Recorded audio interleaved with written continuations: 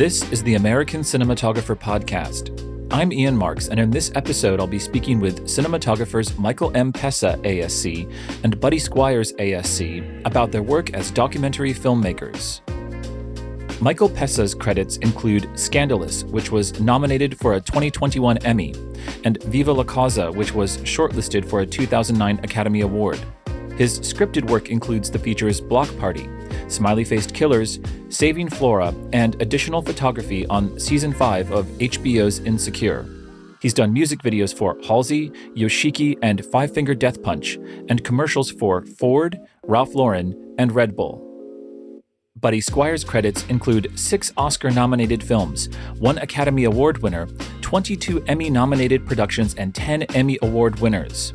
His work on documentary features and television specials includes The Central Park Five, The National Parks, Jazz, and The Civil War. His producing credits include The Statue of Liberty and Coney Island, and his directing credits include Listening to Children, People's Poetry, and Beyond the Beach. I am beyond grateful to Michael and Buddy for joining us for a conversation about the responsibilities of the documentary filmmaker and the technical and the theoretical aspects of their own work, as well as the work of others. You can refer to the show notes on the ASC website for more information on all of the films we talk about. But first, this episode of the American Cinematographer Podcast is sponsored by the ASC Masterclass. The American Society of Cinematographers Masterclass program is designed for cinematographers with an intermediate to advanced skill set. Prominent society members and ASC associates serve as instructors, offering their unique insights on the creative and technical aspects of the cinematographer's profession. Enrolling in the ASC Masterclass enables you to hone your craft and make connections that can jumpstart your career. The 5-day in-person seminar is taught in Los Angeles with the final 2023 session taking place November 13th to the 17th with a special focus on shooting film.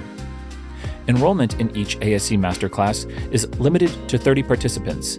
Applicants must submit a current resume in order to be considered, and all instructors are subject to availability.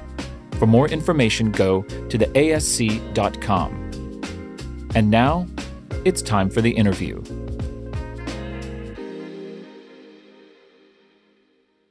Before we begin, let's take the opportunity, Michael and Buddy, to introduce yourselves so the audience will know who's talking. Hi, I'm Buddy Squires. Hi, I'm Michael Pessah. So, from what I understand, the two of you have never met before, but you actually have something in common other than the 3 letters after your name. As it happens, Buddy and I are both graduates of the same very small New England liberal arts college, Hampshire College. And I would say a very formative introduction to documentary was when a 16 millimeter film print of Brooklyn Bridge, which Buddy helped photograph, was shown on the walls of the film photo building over there. And I remember just being struck by how exquisite the photography was and what a beautiful film it was. Certainly, Buddy and his director, Ken Burns, are very important alumni there. And Buddy's work has just always been a tremendous inspiration to me.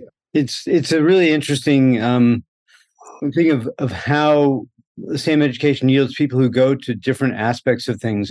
There's a third ASC member, Tom Siegel, who, for a college that started in 1970 with an average enrollment of 1,000 students, might make us the highest per capita, except perhaps a USC or UCLA.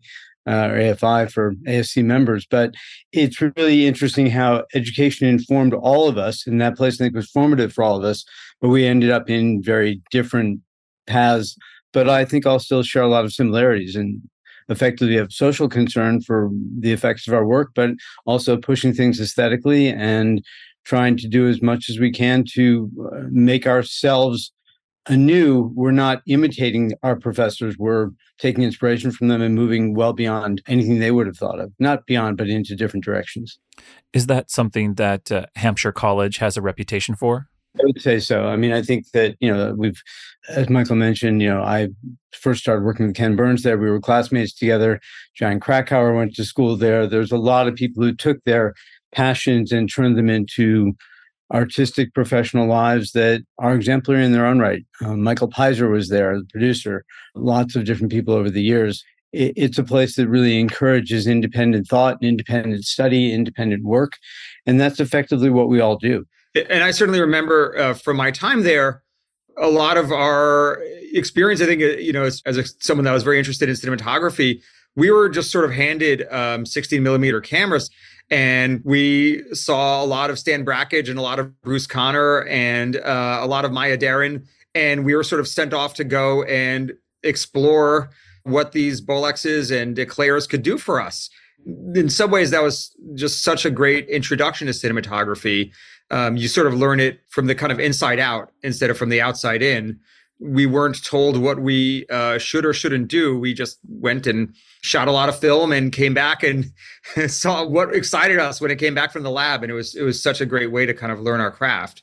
Absolutely. And the only thing we were not taught in any depth was Hollywood. We didn't really study Hollywood films at all. We were far more likely to have studied Rashomon or the Odessa Steps or Stan Brakhage's work. And I think it allowed us all to reinterpret things in different ways. I remember the first film I made there, and again, sometimes necessity is the mother of invention. I used a photocopy machine in the library as a light source. And I remember being in the library and seeing the photocopy machine and thinking, wow, that might be the brightest light we have here. And I built a whole short film around the light of the photocopy machine kind of moving across someone's face. And, who knows if I was given a big light kit, I probably might not have looked around the world and kind of tried to discover, light as organically as maybe I did at the time.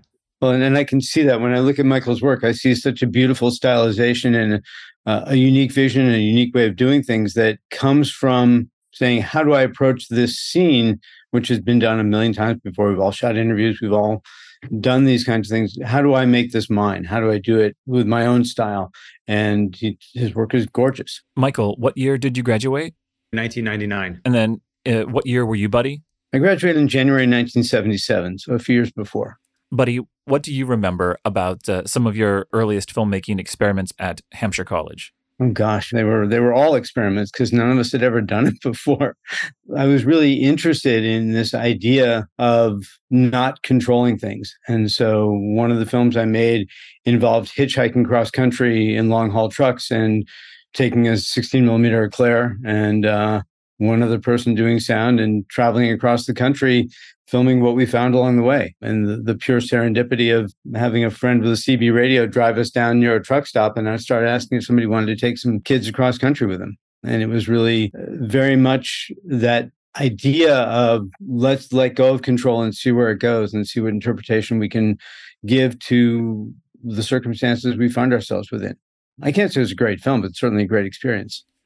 Do either of you feel that the nature of the curriculum at the school lent itself in particular to documentary filmmaking? I'll take that. And I think, first of all, the kind words you said about my work, Buddy, meant so much to hear. Again, your work from the very beginning was an inspiration. And I have so many vivid memories of pulling the 16 millimeter prints of your work and then cycling through the long form work you did with Ken Burns, just being blown away by it. And your approach to the interview, I think, for not just me, I think for all of us, just set a high bar. And I think is a touchstone for any cinematographer that's filming a human face. So thank you for saying that.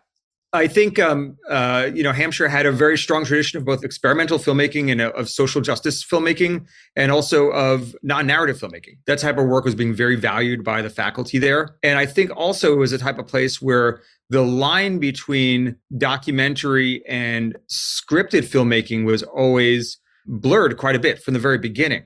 Because I think the school is so small, and I also think just the organic nature that it approached all of cinema, this sharply drawn line between, well, this is scripted storytelling and this is documentary storytelling, never existed. And that's very interesting because I think that is much more common now, right? Where you have Hollywood cinematographers that are going back and forth and doing documentaries. Certainly the tools of documentary are almost the same now as something you might shoot a big budget action movie on. And you're seeing documentaries with incredibly elaborate recreations. And so in many ways, this synergy between scripted and documentary storytelling was very ahead of its time over there. I completely agree. The other distinction, which we did not make, was really a distinction between the still photograph and the motion picture. It isn't that they aren't two different medium. We didn't understand them as such. But for us, at least when I was there, they were taught really as one discipline. The main professor at the time who started the department was a great photographer named Jerome Liebling, who was part of the Photo League in New York in the 1950s, and very much out of the concerned social justice, but also highly aesthetic tradition of Jacob Riis and Louis Hine and Dorothea Lange and Berenice Abbott. And we were taught really all together. We didn't really have classes in some ways. I mean, we did have classes and they had some names, but they were meaningless. It was essentially, we all gathered, all of us beyond the first year or two, several times a week, and we watched each other's work and we critiqued each other's work. The film classes largely were about watching films and watching everything we've talked about, Man with a Movie Camera, on and on and on. It was just an exposure to other ways of filmmaking that most film students weren't getting. And at the same time, a real concentration of the importance of the single image. I still remember to this day being out photographing with Jerry, and we would all go out and do exercises together. In the early years, people took trips to Mexico together, and just walking down by the Connecticut River and having Jerry just kind of pick up a leaf, a really large leaf, and just kind of say, well, you can see it from here and you can see it from here, but what happens if you get it this way and there's this kind of backlight? It's just like, what do you see? What are you looking at? What do you care about? You can see it in Michael's work. You can see it in Tom's work. Even if it's a job and assignment, it's putting one's best self into that. Looking at the world this way, what does that reveal that might otherwise go unnoticed? Just like, walking down the road and picking up a leaf and looking at it from this direction and looking at it from that direction. It sounds to me like you're learning to look at the world through a different lens. I mean, what I'm talking about there is a tool. We use light as a tool. Light doesn't have value in and of itself. Composition is a tool. The way you see really reflects just what you're interested in and concerned about, but it's then being able to take those tools and techniques that one learns and put them into the service of the story you're trying to tell, whatever that story is. And it doesn't have to be a deeply important social story. It can be whimsical. It can be, very playful. I mean, one of the films that Ken did at school that really received a lot of acclaim was called Jan's 400-Foot Movie. And it was basically Ken was operating the camera, and this guy, Jan Kapretz, an early Hampshire student, is like walking down Bay Road in Amherst, Massachusetts with a mirror. And Roger Sherman is doing sound, and Roger's brother Tommy is on a bicycle kind of floating in and out of the frame. And it's just this kind of lovely experiment. What happens when you turn the camera on and roll for 400 feet until it runs out? What do you see? So what do you get out of that? There's nothing terribly important about it, but it is an exercise in understanding time and in understanding the choices that one makes throughout time. And what do you see on the camera? What are you not seeing? What is this piece of sound doing? What's the voice doing? I can catapult that right ahead to a wonderful film that Ricky Leacock and D.A. Pennybaker did with Godard, which actually Godard abandoned. It was initially supposed to be called 1 a.m., which was One American Movie, and became 1 p.m. for, I can't remember what the PM was, but basically there's a wonderful scene in there where Ricky, I believe, is filming Black Panthers at night on the streets in Oakland and just kind of almost spinning in a circle in the midst of these guys. And there's something so magical about the way he comes in and grabs a face and then moves off to the next thing and moves, never quite settles into exactly, any one thing, but it's so beautiful in the way that it samples that environment. All these things build on each other. They're just different ways of finding one's way in the world, and how one then takes the knowledge of that, having seen those things, then informs what I'm going to go do tomorrow when I'm filming a climate march in New York City, because that's somewhere in the recesses of my mind and maybe something I can riff off of. Well, and I think it's something in that I think cinematographers are maybe sort of one of the more perfect distillations of this. It's something that every artist has always done, whether it's, Virginia Woolf or Vermeer or Caravaggio or Cartier-Bresson. Artists are walking around the world and seeing the sort of marvels that are there and processing them and putting their stamp on it. And hopefully other humans are out there to find it interesting. I mean, in so many ways, what does an artist do? They just reorganize the world and present it in the way that makes most sense to them. I'm glad you mentioned Godard. We're talking about the overlap of documentary and scripted. And I think, if you look at, for example, Sympathy for the Devil, which Anthony Richmond ASC photographed, that's a really incredible example, along with, Medium Cool, of filmmakers and documentarians that were embracing the ambiguity between scripted and the documentary form and made some really, really interesting films. One of the reasons why I wanted to talk to the both of you about documentary filmmaking is because you both have such well-defined and well-articulated positions on the subject. And so what I'm interested in is how you go about translating your experience of the world through the work that you do as documentary filmmakers. Well, I think, and I'm sure Buddy would be the first to agree with this, such an important part of making any movie, right? Telling any story, whether it's scripted or documentary, is listening to where the film wants to pull you. There's always a force of gravity. And you can sort of barrel in didactically, but I don't think that's how good movies are ever made. You go in with a sort of idea in your mind of the story, and then most of the time the ground shifts under your feet and the movie itself surprises you, and you have to sort of answer the call of that. And the good cinematographers and the good filmmakers are paying attention to that and are able to sort of pivot. And I think that's true whether you're making a cinema verite documentary or if you're making $100 million movie. It's about sort of listening to where the story is pulling you. Yeah, I very much would agree with that, and just expand on it. The act of observing something does alter the thing being observed, but I think there are real limits to that. And for myself, I usually respond to this kind of question with, if my presence is the most interesting thing in the room, it's not a very interesting film or not a very interesting scene.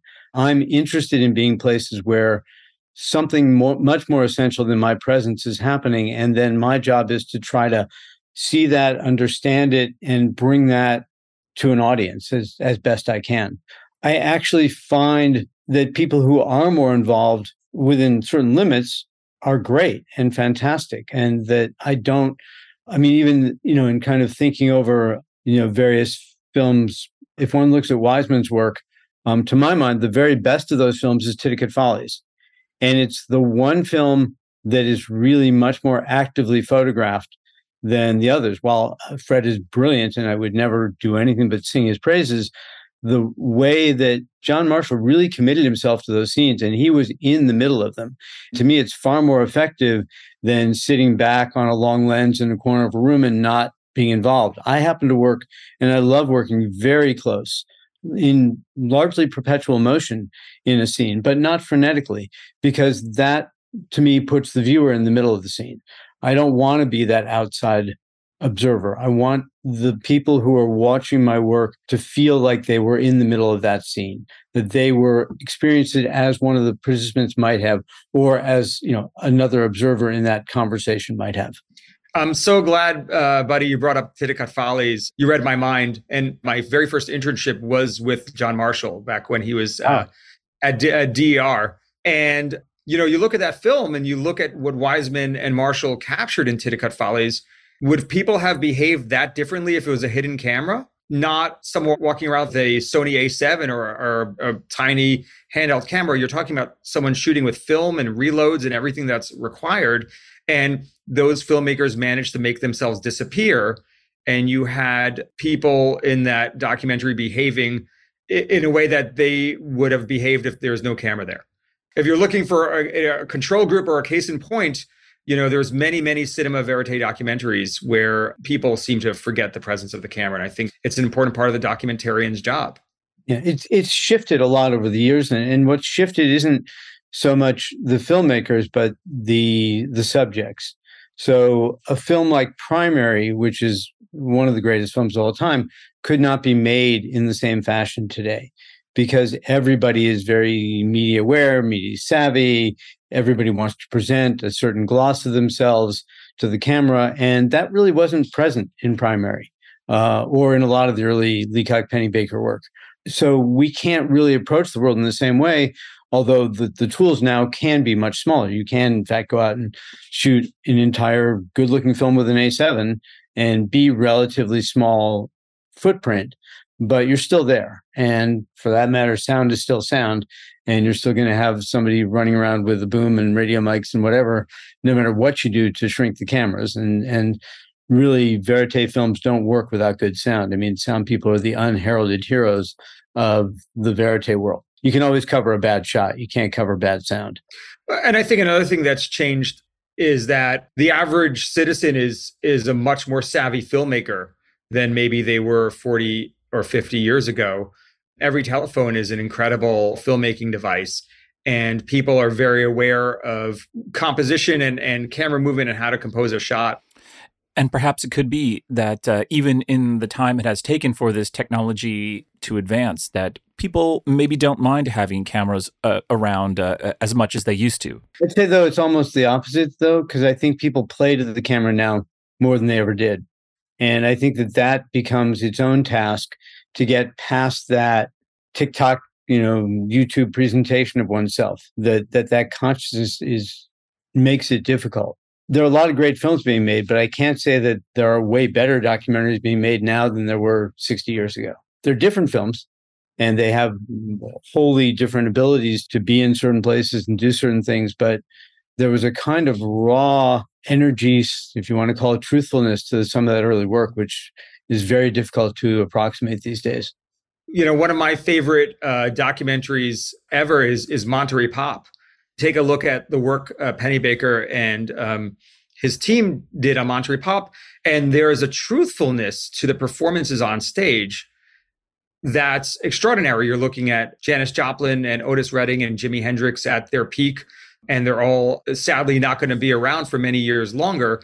The truthfulness of their performance, playing to the crowd and not to the camera, the honesty of the crowd reaction shots as well, is something truly extraordinary. And you jump ahead, 7-8 years later, and you look at some of the concert films in the 1970s, and without mentioning any of them specifically, the genre already sort of fell into like a series of tropes that were all sort of based on those early concert films. And I think it's because, exactly as Buddy said, performers started being aware of the camera. And even if you look at Woodstock, which was just a few years later, you have the performers on stage at Woodstock that are playing to the camera in a way that they weren't for some of the earlier concert films. And I think it's also worth mentioning that, documentary is also a medium that's like very much in its infancy compared to narrative filmmaking. If you look at, for example, Dinner at 8, the 1930s screwball comedy, it has much more in common with narrative films you'd see in the theater now than a documentary from 1930. Drew and Penny Baker and Leacock, invented a camera that allowed you to do sync sound verite relatively recently, right? It was only in the 1960s. And the interview, as we sort of understand it, even though we now think of it as a very rudimentary part of documentary filmmaking, the interview itself was a pretty rare element in most of the early documentaries, right? They were just newsreels. They were what we'd call now B-roll and voiceover. So to that point, when you're sitting down with the subject, who's there because you're there and they're sharing their experience, what is the responsibility of the documentarian, the cinematographer, the filmmaker to help that person tell their story? It's an interesting balancing act because you want to capture the truth of the person that's in front of you. But by sitting down in front of your camera, the person you're photographing is making themselves very, very vulnerable to you. And with that, I think you need to be mindful of that responsibility. And so something as simple as the background that's behind someone, that informs who they are tremendously. Is someone sitting at a desk in front of a library, or is someone sitting in their child's bedroom, or is someone sitting with the Hollywood sign across the width of the frame? It could be the same human, but those backgrounds are saying very different things. And I think you can say the same thing about how you light someone and the focal length you choose. You want to try to find this balance between representing the authenticity and verisimilitude and the truth of the person that's allowing you to photograph them. And at the same time, you want to take care to kind of do justice to them. Absolutely. One needs to honor the subject and at the same time recognize that we're working for directors, and the directors have a particular vision and they have a particular notion that they're trying to achieve. And we work in a very cooperative world. It's not just like I walk in and say, I'm going to do this. And it's like, well, if that doesn't serve the film, then I'm not doing my job. And if I only want to do what I want to do, then I have to only shoot what I'm directing as well. One has to understand that there's a cooperative nature to it. But it is a responsibility. It's a great responsibility to treat people with dignity. And I've often found that, I work just as hard to light an economically disadvantaged person in a detention camp, if I have the ability to light, as I do a presidential candidate. There may be different concerns because there's always other people involved in politics, but I'm just trying to give them their dignity and allow their story to be told. And it also depends on what their relationship is to the story. If you're doing a film, I'm doing a film on Reconstruction right now. The interviews in that film, we're not particularly interested in where that person is right now, because that person is talking about something that happened 150, 200 years ago. So I'm only trying to create a space within the limitations that I have of a very small crew and usually locations that are tight and quick, and we've got to get 2 or 3 interviews done in a day, to let that story come forward. If I'm doing a film about a mother waiting for her 4-year-old daughter to come out of a heart transplant, well, then I'm a whole lot happier being in the corridor outside the hospital with all that tension and energy around it than I am in some set up studio space. So it really just depends on how one serves the film best. And I think a really good case in point, and if I'm allowed to ask Buddy a question about it directly, I'd love to. In my opinion, one of the great documentaries of recent memory is the Vietnam War. Mm-hmm. And it's truly, truly an extraordinary film. I hope anyone listening takes the time to watch it. And one of the things that was so extraordinary about it was the way that both sides of the same battle were told by both the Vietnamese soldiers and the American soldiers that were opposing each other at the time. And the way Buddy photographed the American veterans and the Vietnamese veterans with such equanimity, the images spoke volumes. And I hope maybe, Buddy, you can talk about your experience filming that.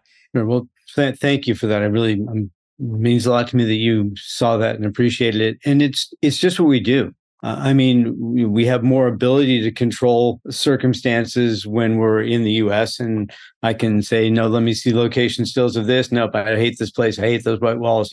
Get me something else. In Vietnam, we didn't have a whole lot of choice. And we pretty much had to take whatever was given us in terms of locations. But, I don't use a whole lot of gear. And we took pretty much the same package, which really amounts to, a half a dozen lights and some stands and, 1 camera and a tripod to Vietnam. And, if we were in some kind of Soviet era block apartment building with a tiny 1-bedroom apartment, we would approach that the same as being in a Southern mansion, except I wouldn't have as many possibilities for depth, but we would try to find those elements that allowed us to bring those people forward, to let their stories come out. The war ended 50 years ago at this point, so they weren't in situ as they might have been.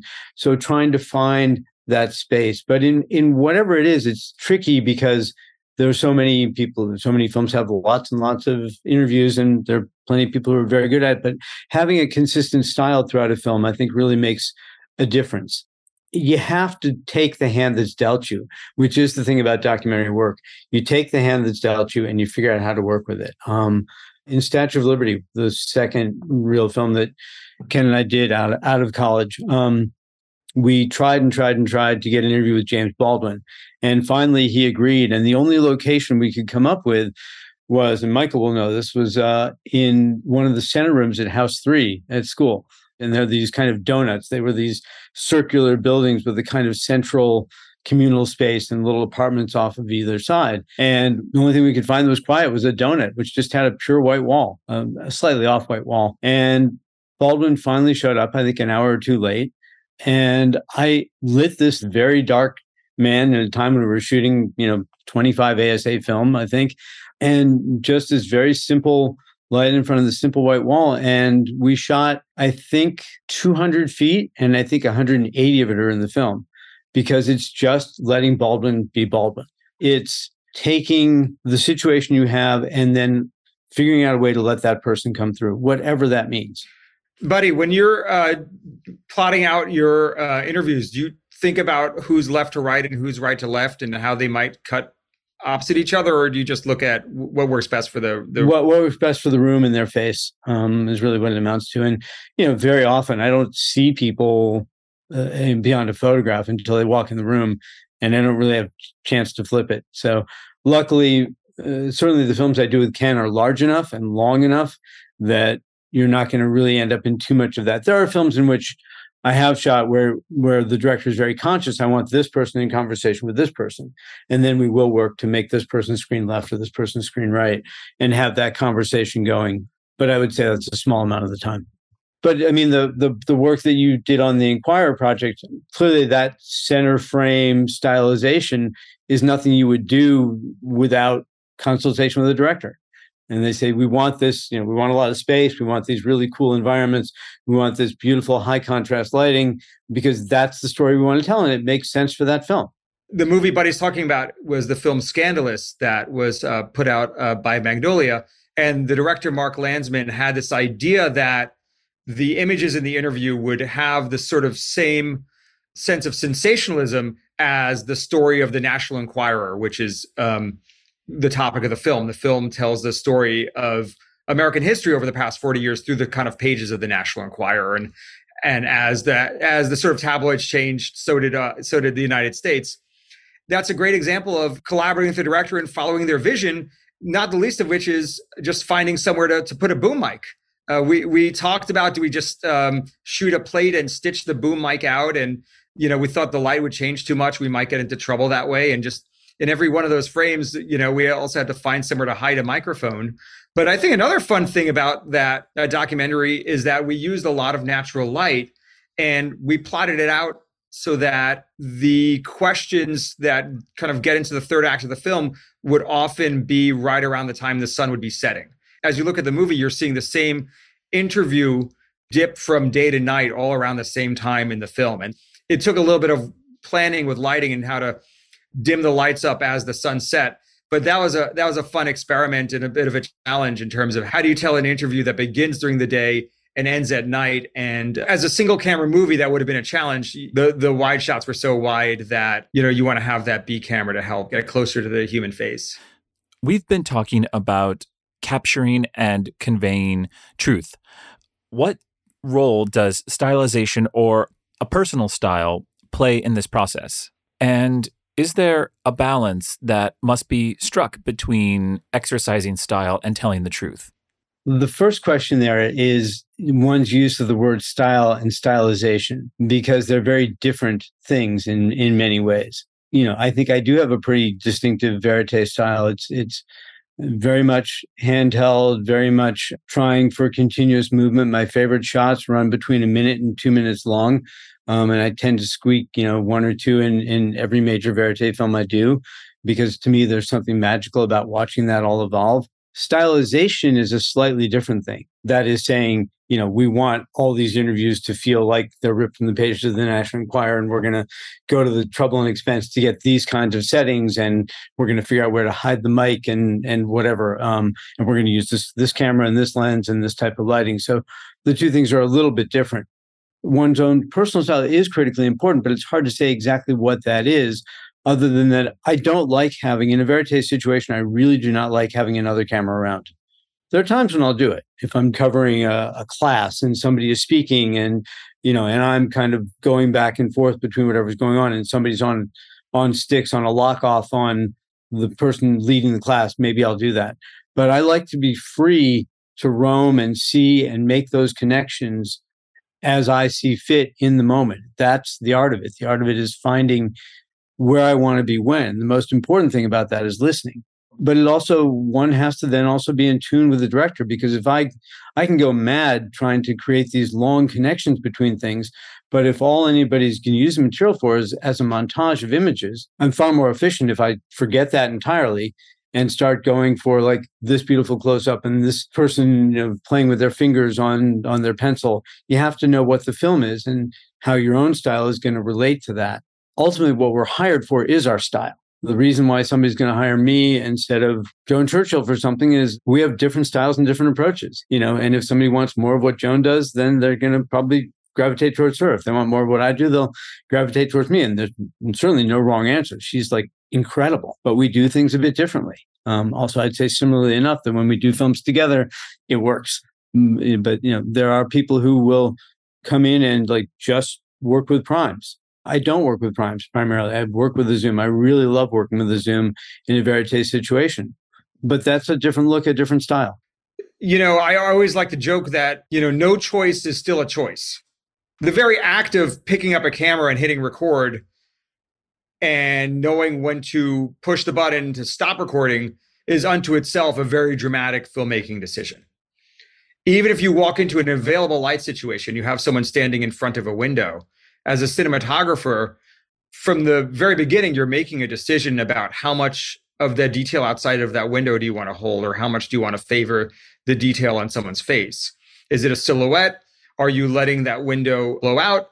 Are you doing a little bit of both and getting a pickup looking out the window with an ND in, and then you pull the ND to see someone? Even in the most bare bones of lighting or filmmaking scenarios, you're making thousands of micro decisions every minute. Sure. Well, if you take Jim Jarmusch's films, they're these series of single shot action happens in front. That's absolutely a style.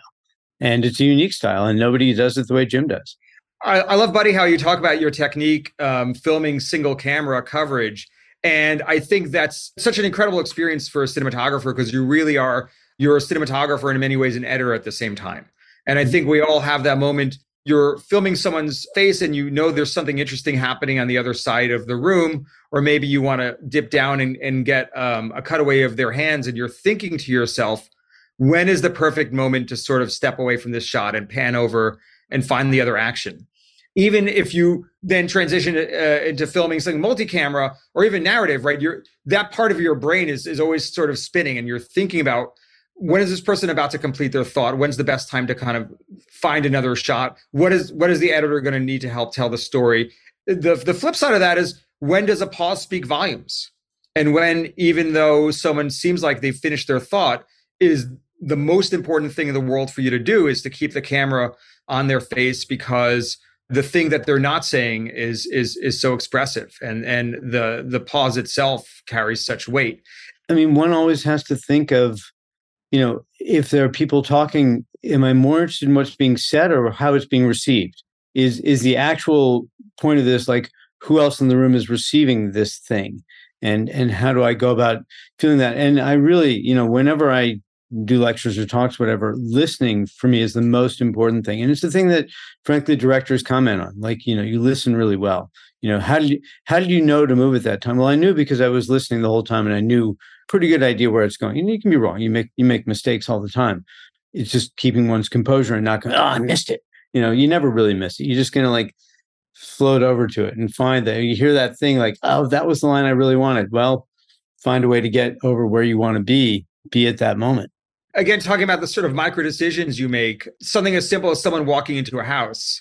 If you know they're going to be walking into a house to meet someone, you could be inside to receive them. You could be behind them and walking through the door with them. That's a monumental decision in terms of the storytelling. When you're filming documentary, these are all things that you're thinking about very intently. And sometimes if you're making a narrative film, right, you film the door from both sides. You film someone walking through the door and you film someone walking into the room. And sometimes it's really good training for making scripted work when you have to really think about, okay, someone's only going to walk through that door once. Which side tells the story best? Or do you want to come through the door behind the person and walk in with them and deal with all the exposure issues and color balance issues and everything else that involves doing that? That's very true. It's also knowing, like, you have to know what the film's about. You also have to my mind, be endlessly aware of when things are changing. So I'm pretty sure it's Gimme Shelter, and I'm not sure who's on camera in this moment, but it's a very famous moment of the film where Jagger is on stage and he's singing, but I don't know if it was Leacock or Penny or who knows, there were many, many cameras on that film. The person notices that there's this other person who's not a member of the Rolling Stones, who's starting to act a bit strangely. And they've got the guts or foolishness to not focus on Jagger, but to focus on this other thing that's happening on the stage, which ultimately ends up being the key to which that film revolves around. You have to be aware of the possibility of ignoring Mick Jagger because something else is going on that's more important than Mick at that moment.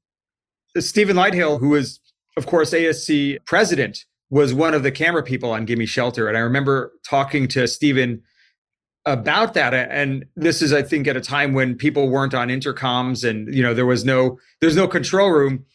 And I asked Stephen, I said, how did you know when to find the action in the crowd? And exactly as you said, you could see the Summer of Love sort of deteriorating in real time in that film.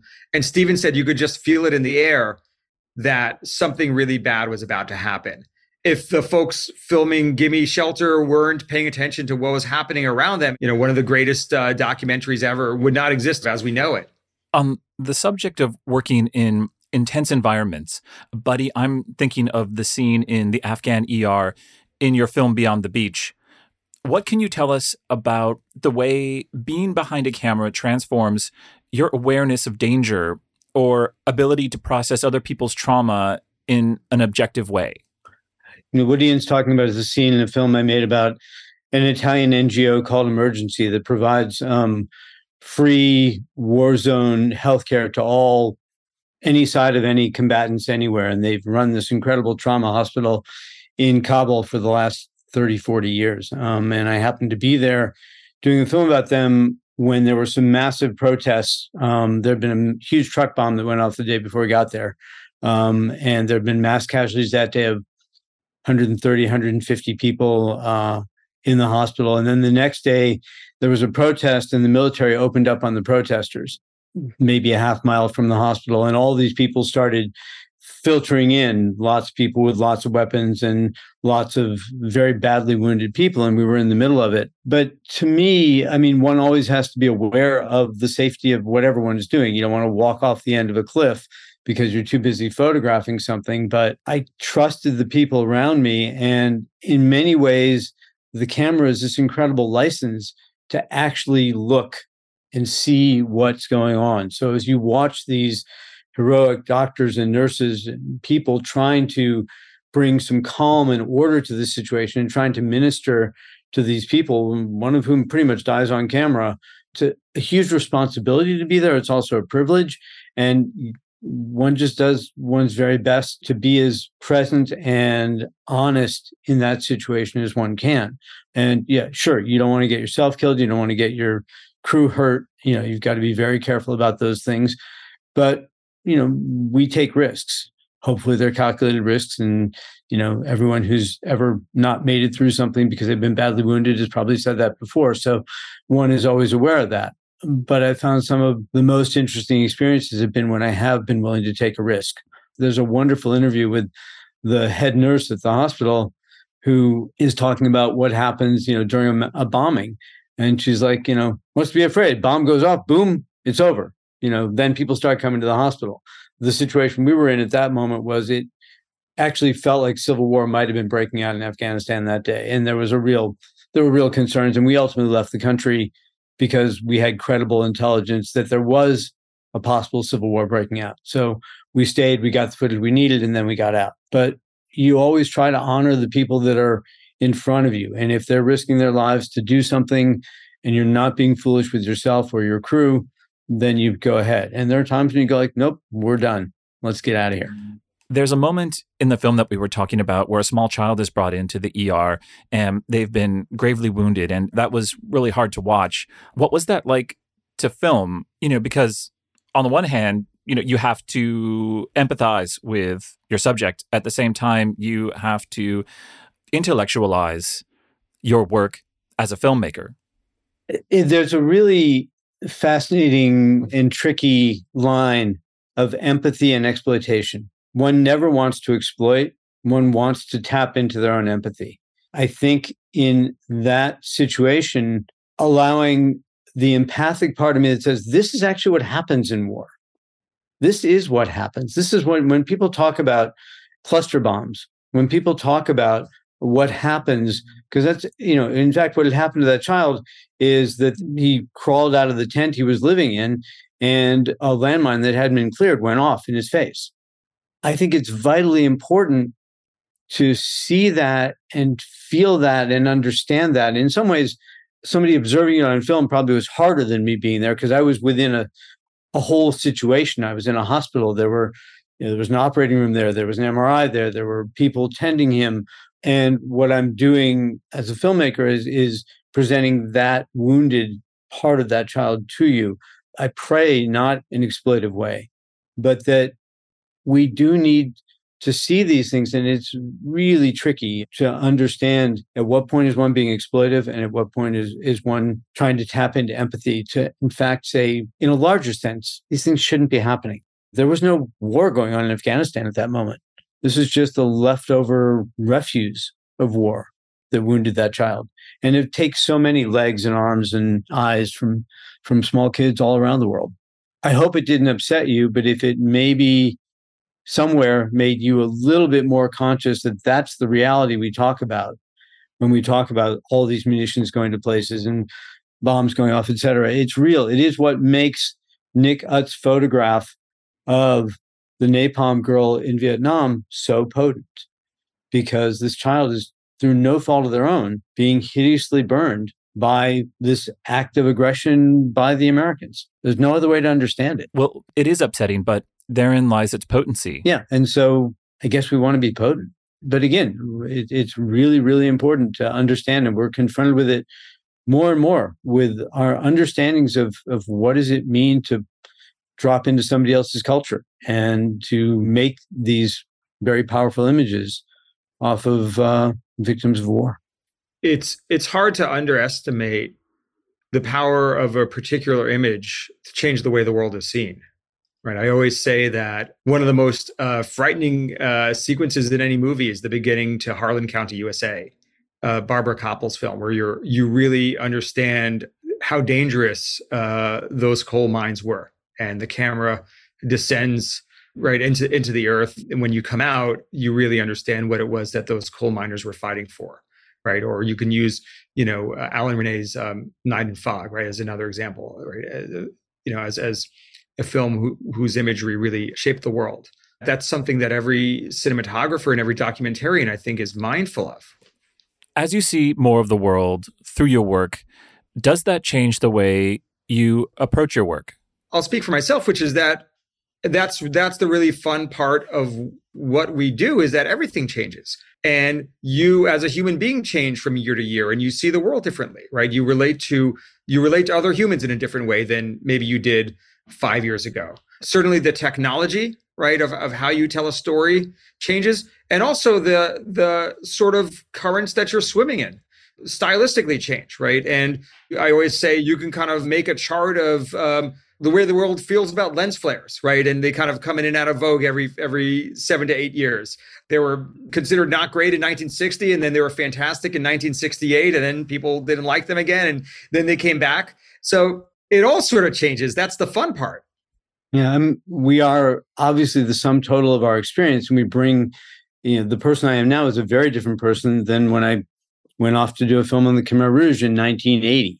I am now a father, and I've gone through a stage of my kids are teenagers, but at a certain point, I was going off making very graphic films, and I had a 2-year-old and 5-year-old who, I didn't want to watch my films. So how does one understand that it's not just how gory can I be, it's how do I get to the same place in a more sophisticated way? And how can I be more subtle? And by being more subtle, perhaps more effective. If there's something that maturity brings, maybe it's that. It's just knowing, okay, I figured out how to make people wince, when I was 25. Now I don't just want to make them wince. I want to make them actually think about why they're wincing. And how do I affect that in any given image? You look at, Michael Apted's 7 Up, 14 Up, 21 Up films. I remember someone said to me, a colleague said, one of the incredible things about the films isn't just that you're watching the subject's age with every 7-year cycle of those films. You're also watching Michael Apted in a different phase of his life and relating to his subjects in a different way. And I think that's one of the things that's sort of extraordinary about the film is they're all sort of moving through life together, the filmmaker and the subjects. And there's also just staying alert and awake to the opportunities that present themselves now. I mean, in a very different vein, I'm doing a large film for Ken and Sarah Botstein and others on the American Revolution. And one of the tricks of doing all these pre-photographic stories, when we did the Civil War, we were blessed with having, hundreds of thousands of glass plate images of that war that film really relies upon, in addition to all the other stuff we did. None of that exists for the Revolution. And so how does one do that and still stay true to what we have evolved as a methodology of working, in which we don't do big recreations with people speaking lines and recognizable characters? And how do we do that in a way that is in keeping with the kind of impressionistic thing that we do? And, recently I discovered the joys of working with an A7 handheld close-up wide angle with no depth to shoot 1,000-person recreation and see that close-up on the hammer of the musket and feel 100 people in a line behind it, but not see those people's faces, not see that they're out of shape and couldn't possibly have been through a war, or that their tents are way too clean, or whatever all that artifice is. And I'm able to find the little detail that tells the story, but also feels like it's of a larger scale and larger scope. And that's taking advantage of a technology that didn't really exist until a couple of years ago. So how do we take all these new tools that are at our disposal and make them work for us, bend them to the stories we're trying to tell?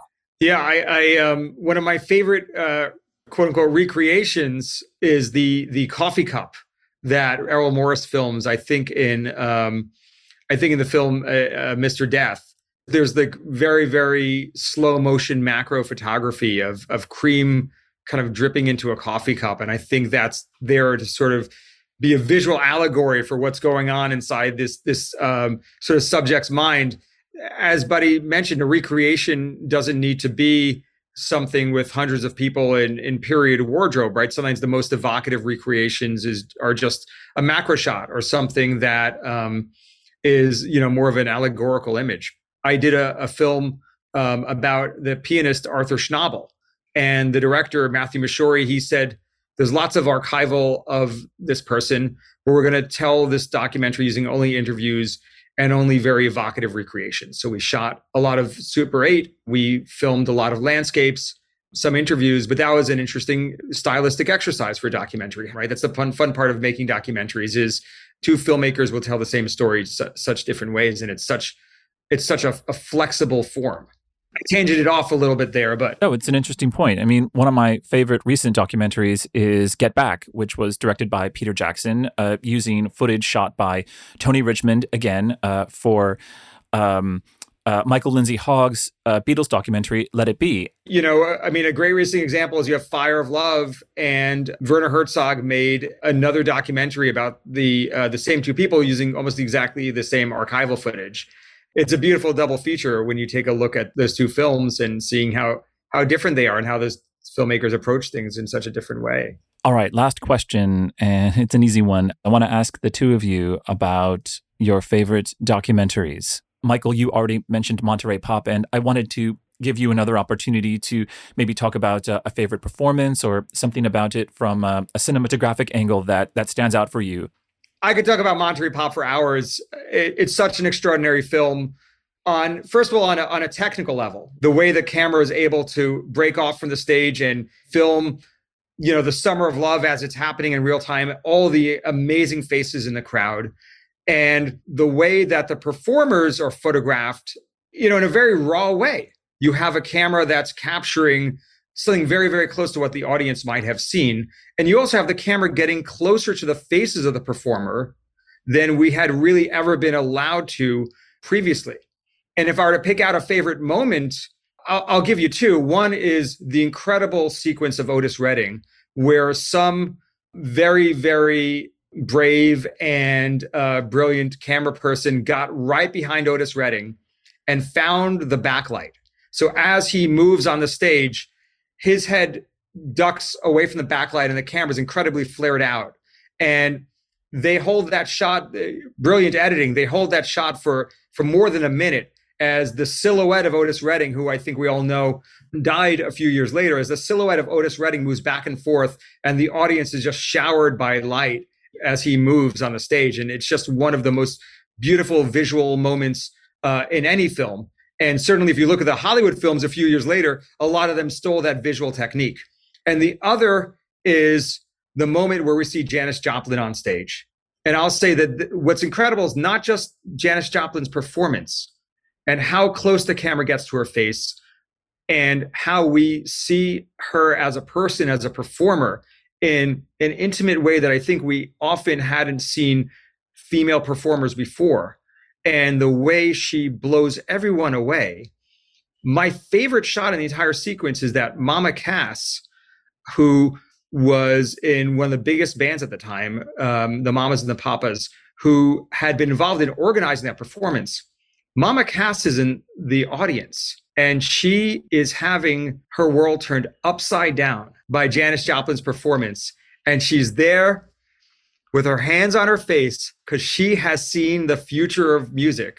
And whoever found her in the audience and got that reaction shot deserves a medal because it's one of the great reaction shots in all of cinema history. It's a fantastic image. I'm always terrible with the kind of your favorite, your best. I'm never good at those because there are really so many. I mean, I've mentioned a lot of them. I mean, Primary, certainly, of the early Leacock Pennybaker work, but I would have to say as a whole, that body of work is very influential to me, and I love all of it.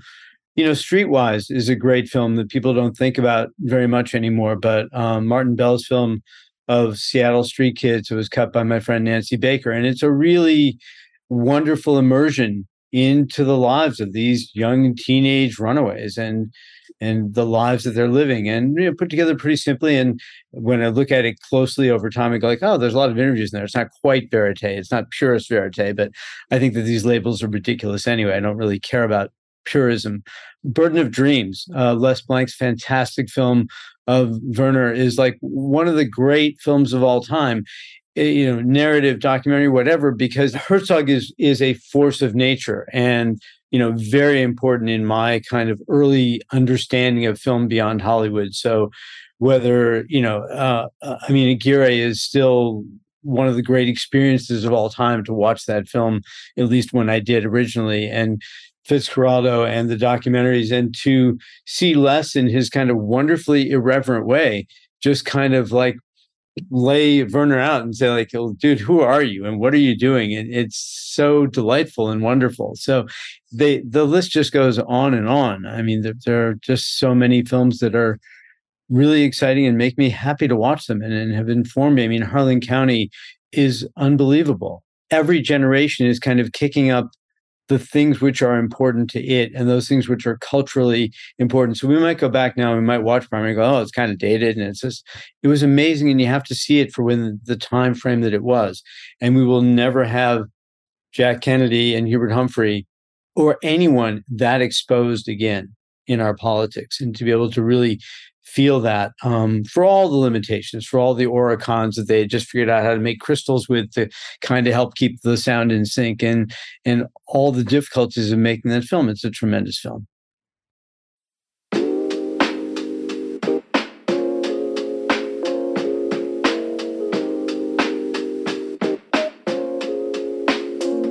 That was Michael M. Pessah, ASC, and Buddy Squires, ASC, talking about documentaries and documentary filmmaking. Thanks for listening. Let us know what you think in the comments, and please leave a rating for us on Apple Podcasts, where you can also subscribe to the show.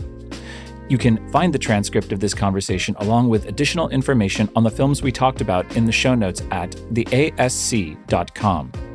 While you're there, you can also find articles on the latest productions, video discussions with leading cinematographers, our complete library of podcast interviews and archival stories, notes on new products and services, and the ASC store. Stay up to date with the latest content and exclusive behind-the-scenes photos and videos by following American Cinematographer on Facebook, Instagram, X, and Vimeo. This episode was mixed at Brick Shop Audio in Brooklyn, New York. Thanks again for listening, and that's a wrap.